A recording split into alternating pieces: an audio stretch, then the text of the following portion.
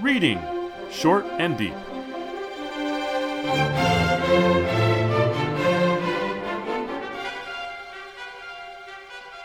Hi, I'm Jesse. And I'm Eric. And today we're reading Short and Deep, The Zahir by Jorge Luis Borges. This was first published in a Buenos Aires magazine in July 1947. It's usually shown as 49. And then I found a translation in 1965 from a 1965 book called Stories Strange and Sinister. The translator is deceased, more than 50 years, so we get to have the audio or the story as public domain and enjoy it. However, I did spot a number of PDFs online that supposedly have this story, and some of them are radically different, so I don't know if they're bad translations, mistranslations. But it's typical Borges not to have only one way of telling a story either. There are several translations out here. The one that we have starts, in Buenos Aires, the Zahir is an ordinary coin worth 20 centavos. And it's a great, great story. I think everybody should listen to it, read it. The PDF is on the PDF page. It is amazing. It's super deep. We're going to have a whole lot of trouble talking about it on this podcast because there's so much more to say than any short period of time can cover. But all that being said, Eric, would you give us a slight plot outline? Because it's a pretty simple plot, I think. The story is told in the first person. It is told in the form of what we come to realize is the form of a memoir of an incredibly erudite person who refers to himself as Borges. In real life, Jorge Luis Borges, the author of this story, spent his professional career as the director of the National Library of Argentina in Buenos Aires. And he was a polyglot and incredibly erudite. So, in a way, this fictional Borges is a lot like Borges. And one of the problems with this story, I should say the problems the story raises in one way or another, is the difficulty one has in discriminating between reality and something else. We could call it fiction, of course, because we're reading here a fictional story about something that we don't believe ever actually happened to anyone actually named Borges or anyone else. And I'll say in a moment what that is. But within the story, there are other stories, and included in all of that, even the line that talks about how to the dreamer, reality is a dream. So fictions, dreams, narratives that control our lives. What's the boundary between some reality and this? A Zahir, it turns out, is a term that has a number of uses, but it comes from Islam, and its most common notion is that it is the manifestation of what is the truth within. So you can fixate on someone's face, and if you truly, truly were to get past it, you'd understand the reality of the person's soul. So the Zahir is also then something that serves as an object of obsession. And also we come to learn in the course of this memoir come treatise, erudite treatise, if one becomes sufficiently obsessed, one has become the object of one's own contemplation and is therefore also a Zahir. So the way the story goes is the memoirist says that the Zahir was an ordinary 20 centavo coin in Buenos Aires. He then goes on to describe it in some detail. It's a 1929 date on it. And then he talks about how the Zahir in this mystical sense, which we don't at this point yet know, was many other things in many other places and many other times, including a blind man in one place and an astrolabe somewhere else and a compass somewhere else and a jewel and a vein of marble in a pillar. There's all sorts of things. So part of what is going on is that the the memoirist, is living in a world of obsessive erudition. And his erudition turns more and more toward the Zahir after he acquires it, which he does when it is given to him in change for buying a rum after having walked the streets, having left the wake of a woman whom he had loved, but not consummated in any way. He had admired and loved her. This woman wanted to be perfect. And she would look at the fashions of everything, of when to arrive, what to wear, how to speak, and make herself the most perfect exemplar of all of these desiderata. But fashion being what it is, these things all change all the time. And so whatever she was became an object of derision for her the next day or the next month. So she's constantly obsessively trying to achieve a kind of perfection, which our memoirist says, naturally, you would assume, reader, I loved her. And I cried for her death, though why we should naturally assume that, I do not know. He can't get rid of this coin. He's thinking about the coin all the time. He tries to get rid of the coin. At one point, he manages to divert his thoughts from the coin by writing a story.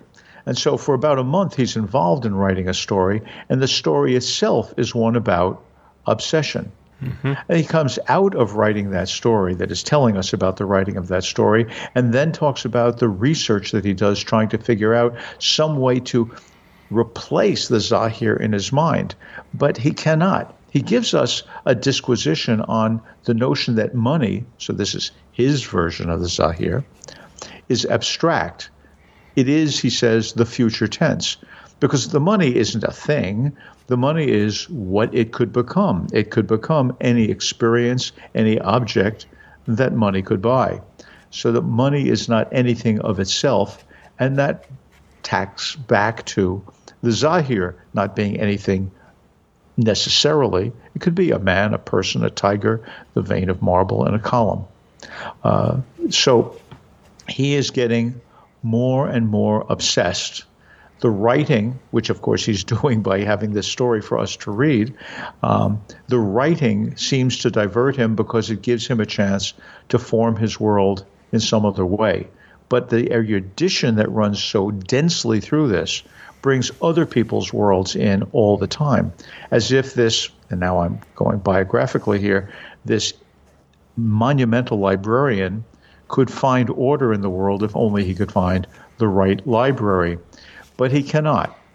And he says that what's happening is that it is consuming him more and more. And eventually he will not be able to be Borges anymore. But at this moment he can still remember being Borges. And when he gets to that end, he ends this way. I shall no longer perceive the universe. I shall perceive the Zahir.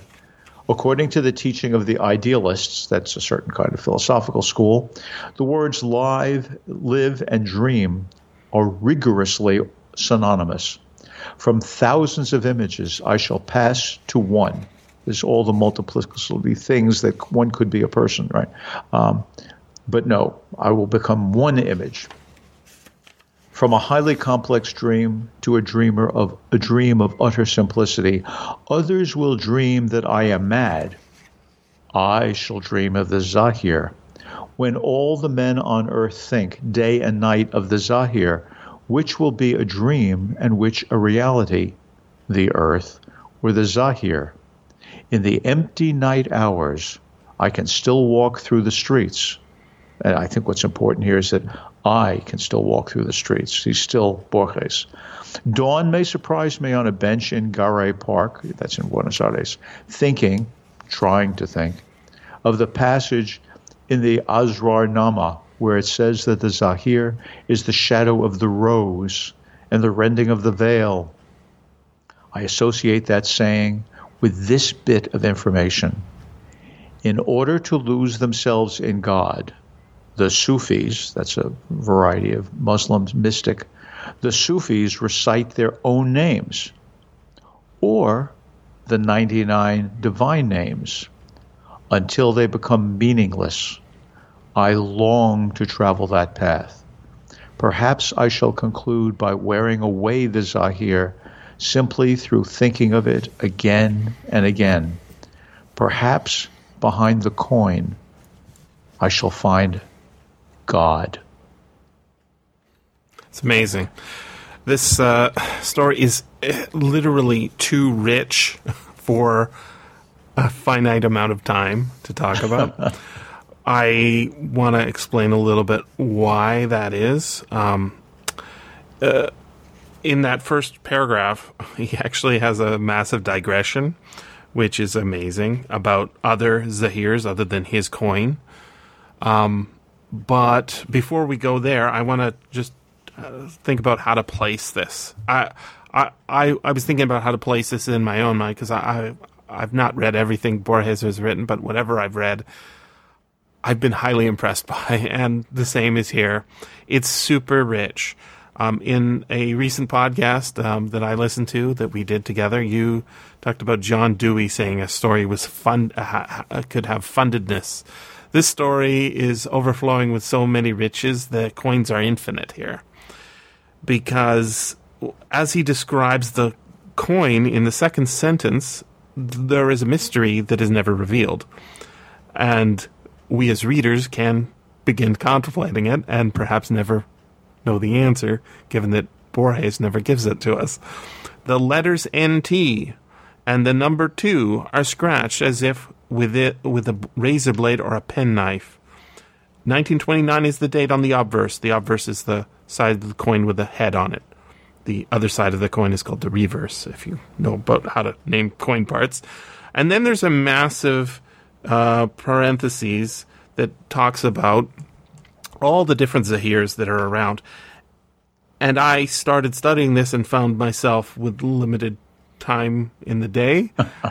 And I realized there's no way to get through every reference that Borges is laying down in the limited time I provided myself. So I decided to just go with the first one. When I didn't recognize a name, and I'll stop when I get there. In Gujarat, towards the end of the 18th century, the Zahir was a tiger. Now, I've read a lot of Borges, and I know that he himself is obsessed with tigers because he talks about them in many other stories. The Circular Ruins being a great example of it. Also, I think it's an oblique reference to William Blake's poem, which is itself a kind of Zahir. In Java, a blind man from the mosque of Surakarta, with whom the faithful pelted with stones. In Persia, an astrolabe, which Nadir Shah caused to be sunk to the bottom of the sea. And I will point out that astrolabes are sometimes shaped like coins, and often have beautiful images on them. In the Mahdi's prisons, along about 1892, it was a little compass which Rudolf Karl von Slatin tucked into the fold of a turban. And that's where I started my obsession, because I'd heard of the other guys. I'm like, who's Rudolf Karl von Slatin? And when I decided to look who up that was, because I assumed this wasn't just a made-up character for a bit of background for, no reason. It's Borges. He is extremely well-read. This dude, Rudolf Karl von Slatin, is an amazing figure if you read his Wikipedia entry, which is very extensive. It's kind of like this story in the sense that one could become obsessed with this figure. Born a Jew, he was his father converted to Catholicism in Austria. He then moved to this boy moved to Egypt to become a bookkeeper, or a bookseller, I should say, and then tried to visit Chinese Gordon, a British general in the Sudan. He didn't quite get that far, but later on, when he was a lieutenant in the Austrian army, did get that far and became a kind of co-commander of a region, became a bey in Sudan. Later on, he becomes a knight of the British Empire many times over. In a battle in Sudan where he is a leader, his troops are failing, so he converts to Islam. Later on, after he's wounded and returned to England, he wants to marry, but he's Islamic, so the Pope gives him a pardon. And he keeps changing and changing and changing, this guy. His Wikipedia entry is insane. It's just, and he's written books, which obviously Borges has read. And that's my point, is that this figure, this just cast-off figure, this might be a true thing, that there's a compass which Karl von Slatten touched and tucked into the fold of his turban.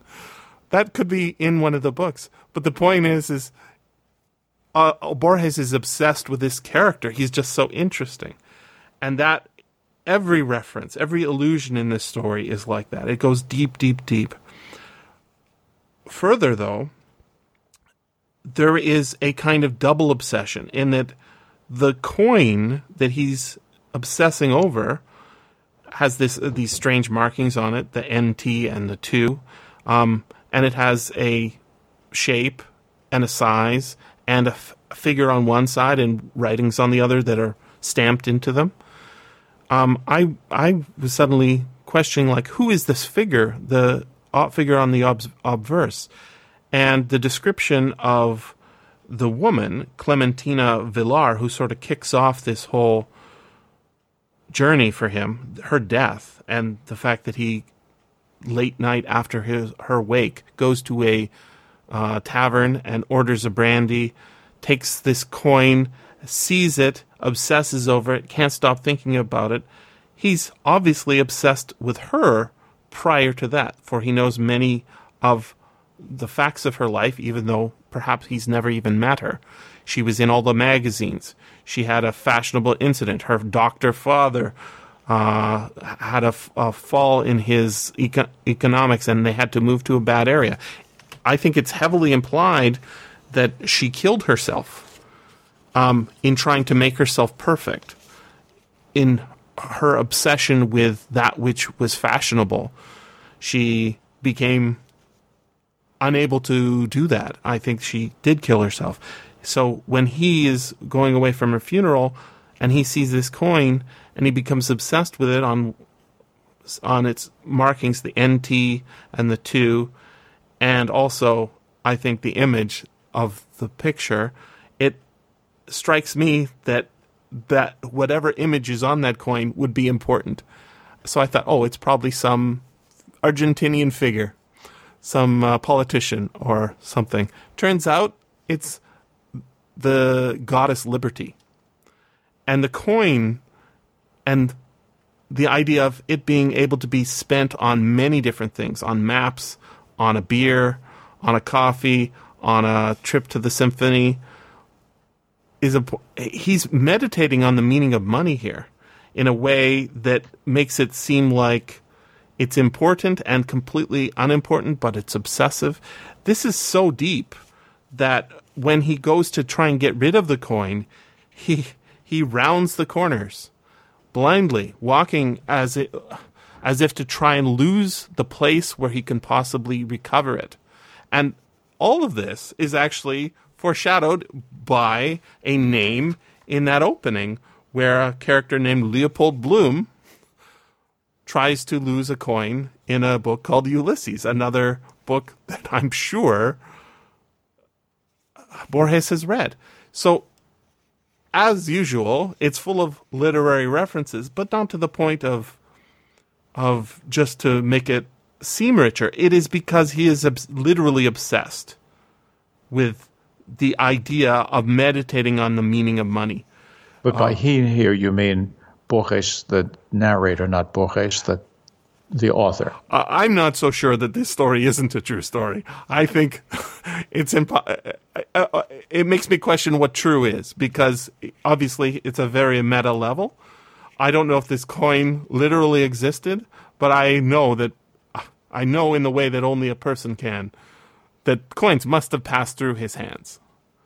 And in that sense, if we are a reader having this story pass through our hands, we can feel what obsession is by paying the closest attention. The only way I think you could not become obsessed by this story, at least a little bit, is by not being able to understand any of the words. Because it's so rich. I read one person's interpretation of what those markings mean, the NT and the 2. Did you did you encounter that, or did you have your own theories? I have my own theory. Okay, I'd love to hear it. I think it's an apocryphal way of looking at God. It's the second version of the New Testament. Yeah, interesting. Yeah, and similar, I found somebody's point that NT stands for the same things in English as it does in Spanish, Nuevo Testamento, or whatever it is, and the 2 being perhaps referring to the Gospel of Mark. And then this person had picked out some lines from there that show basically how people can become nearly religiously that's not what the Gospel of Mark does, but I think that might be what Borges is doing. And the final lines seem to confirm this, right? He says... Yes, but those I won't interrupt. Sorry, Jesse. I long to travel that path. Perhaps I shall conclude by wearing away the zahir simply through thinking of it again and again. Perhaps behind the coin I shall find God. Behind the coin, he says, this coin he can see both sides of it simultaneously, which is interesting because coins are the positions of our eyes and the disposition of coins means that this should not be possible. But that's all he sees. And he also makes reference when he talks about the different things that a coin could be, and that this coin brings to mind all of the many famous coins, including the one that Leopold Bloom is trying to get rid of. He mentions the obols that are on the eyes of the dead so that they can be transported to Hades. Yep. These coins are everywhere. There's a fractal aspect to obsession, which gets worked out, for instance, when he talks about the person for whom the tiger was the Zahir, and he's in a prison cell, etched tigers, and tigers agglomerated to make a larger tiger, and the larger tigers agglomerated to make a map of the world that was a tiger, and so on and so forth. Tigers have their tigers, obsessions have their obsessions, and the only way out is to leave the words, because the words have their own wake. They follow along, and we then dip our toes into them. Certainly Borges does by bringing up all of this erudition. I hope it's not an interruption to want to suggest that there are things here, not only at the obvious level, but even at the inexplicit level. When you talk about that passage, you remind us, or you remind me, anyone who's read the story, you remind them of the going around, that poor Borges is trying to get rid of the coin. He walks around and finds himself back where he began. This is actually, I believe, a reference to Freud. Freud, in his most famous essay, the only one fully devoted to fantasy, The Uncanny, Das Unheimliche, in German, a 1919 essay, if I recall the date correctly. And I know that Borges knew Freud, in part because I asked him, but in part because you see it in his writings. In The Uncanny, Freud defines the uncanny as seeing the familiar in an unfamiliar place. And he gives this example. He says, suppose you should be in a strange city, one you have not visited before, and a city with canals. You leave your hotel, and you notice, as you're walking around, a red light. Now, you try to get back to your hotel, and you take one turn after another, thinking you're coming back to your hotel. But suddenly you realize you're seeing the same red light. That, he says, is uncanny. What Freud doesn't mention, but I think any critical reader of Freud would understand, including the actual Jorge Luis Borges, the description of the city and the presence of a red light matches exactly Amsterdam. And what Freud is talking about is the inability, having left one's hotel, to go back without returning first to the red light district.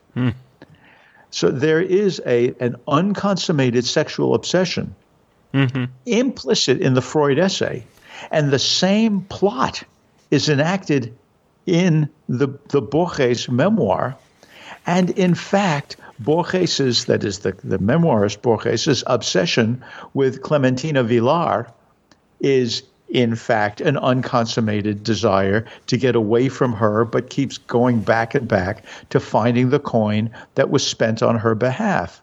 And so there is a fractal reality that Borges lives in that includes the richness of all of these other works, which he cannot get away from unless he can transcend these aspects of obsession, which would mean simultaneously that he has seen God, and as with a Jain who becomes a Tirthankara, a making of the crossing, and gets out of the cycle of samsara and nirvana, becomes in fact a part of God, and therefore no longer himself. So the question is, can the last word of this memoir, story, essay, contemplation, can it take all of these things and make it possible by seeing them so fractally, so richly, so imposedly, one aspect upon another, make it possible for us to get beyond and therefore free, even if to do so means we have to lose ourselves?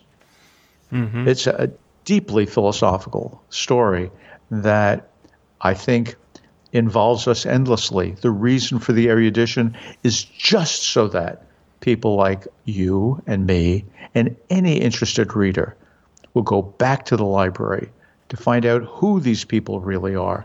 Did this actually happen? And so on. It's to me amazing. That parenthetical description in the very first paragraph of all the different things, many of the different things the Zahir has been. It begins with, in Gujarat, towards the end of the 18th century, the Zahir was a tiger. Later in the story, there's a reference to what the Zahir was in Sindh. Well, it turns out that Gujarat is another alternate spelling for Gujarat, and the Gujarat state in India is in fact just to the east and shares a border with Sindh, a desert state in Pakistan.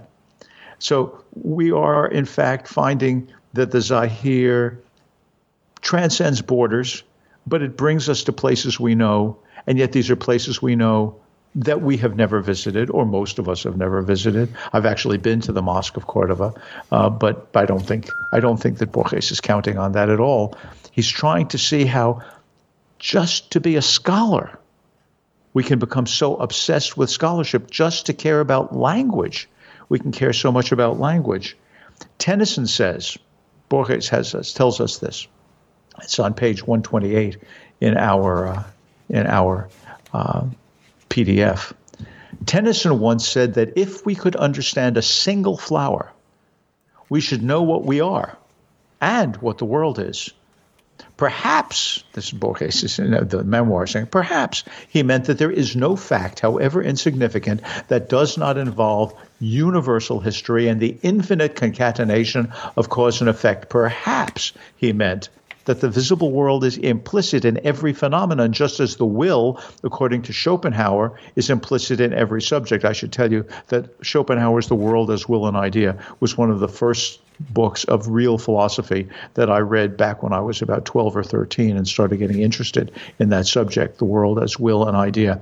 Perhaps he meant that the visible world is implicit in every phenomenon, just as the will, according to Schopenhauer, is implicit in every subject. The Kabbalists pretend that man is a microcosm, a symbolic mirror of the universe. According to Tennyson, everything would be. Everything, even the intolerable Zahir. Just letting us know that you can start with Tennyson and you will get to the point where you have to realize you must not live with the Zahir. You cannot tolerate it. You must get beyond it. To do so might be to see God. It will certainly be to lose yourself. She's this woman of obsession. She actually is my central obsession in this story. I want to read a couple bits. She was forever experimenting with new metamorphoses, as though trying to get away from herself. The color of her hair and the shape of her coiffure were celebratedly unstable. She was always changing her smile, her complexion, the slant of her eyes. When she falls down later in life, she despairs even greater. Moreover, it painted her to have have to compete with giddy little nobodies. And then the gloomy Arras apartment was too much to bear. On the 6th of June, Clementina Villar committed the solecism. I looked this word up. It means perceived as a grammatical mistake, of dying in the very middle of the Southern District. And then my note says, a fashion... Well, the second meaning is a breach of etiquette. Indeed. And my note here says, this is a fashion faux pas, in the sense that this woman who tried so much to be always fashionable, and when she found herself unfashionable due to circumstances of the war or financial circumstances, not able to afford all the things that she would want, in her death, she becomes all the things she was before. He says... Clementina Villar was magically what she had been 20 years before. Her features recovered that authority which is conferred by pride, by money, by youth, and awareness of rounding off of a hierarchy. And this rounding is amazing. It's so cool. I'm going to read just one more sentence. I thought no version of that face which has disturbed me so will stay in my memory as long as this one. It is right that it should be the last, since it might have been the first. I left her rigid among the flowers, her disdain perfected by death. And this is so interesting to me because he leaves this wake at 2 o'clock in the morning, walks to a bar, gets a drink, looks at the coins in his hand, and he sees liberty there. I think this is almost pro-suicide poem in the sense that the other two characters who we find out in this story, in this Argentina, are obsessed by a similar coin or an identical coin, are in the insane asylum. And Borges, who's telling us this story, says, I am for now, at the bottom of the first page, I am still, however, incompletely Borges. He's on this own path. This is a Lovecraftian story. The monster here is not a physical creature somewhere lurking under the sea. It is a reckoning with what we are and who God is and the meaning of life. Profoundly interesting story, Eric. I see why you referred to Dewey's concept of fundedness, because every noun phrase in this story, every full sentence, every move from one paragraph to the next provides always something more to say. Thanks very much for listening. And remember, you can always freely access the materials discussed on these podcasts by going to sffaudio.com and clicking on the link for Reading Short and Deep. If you enjoyed this podcast, consider becoming a patron at patreon.com/SFF Audio.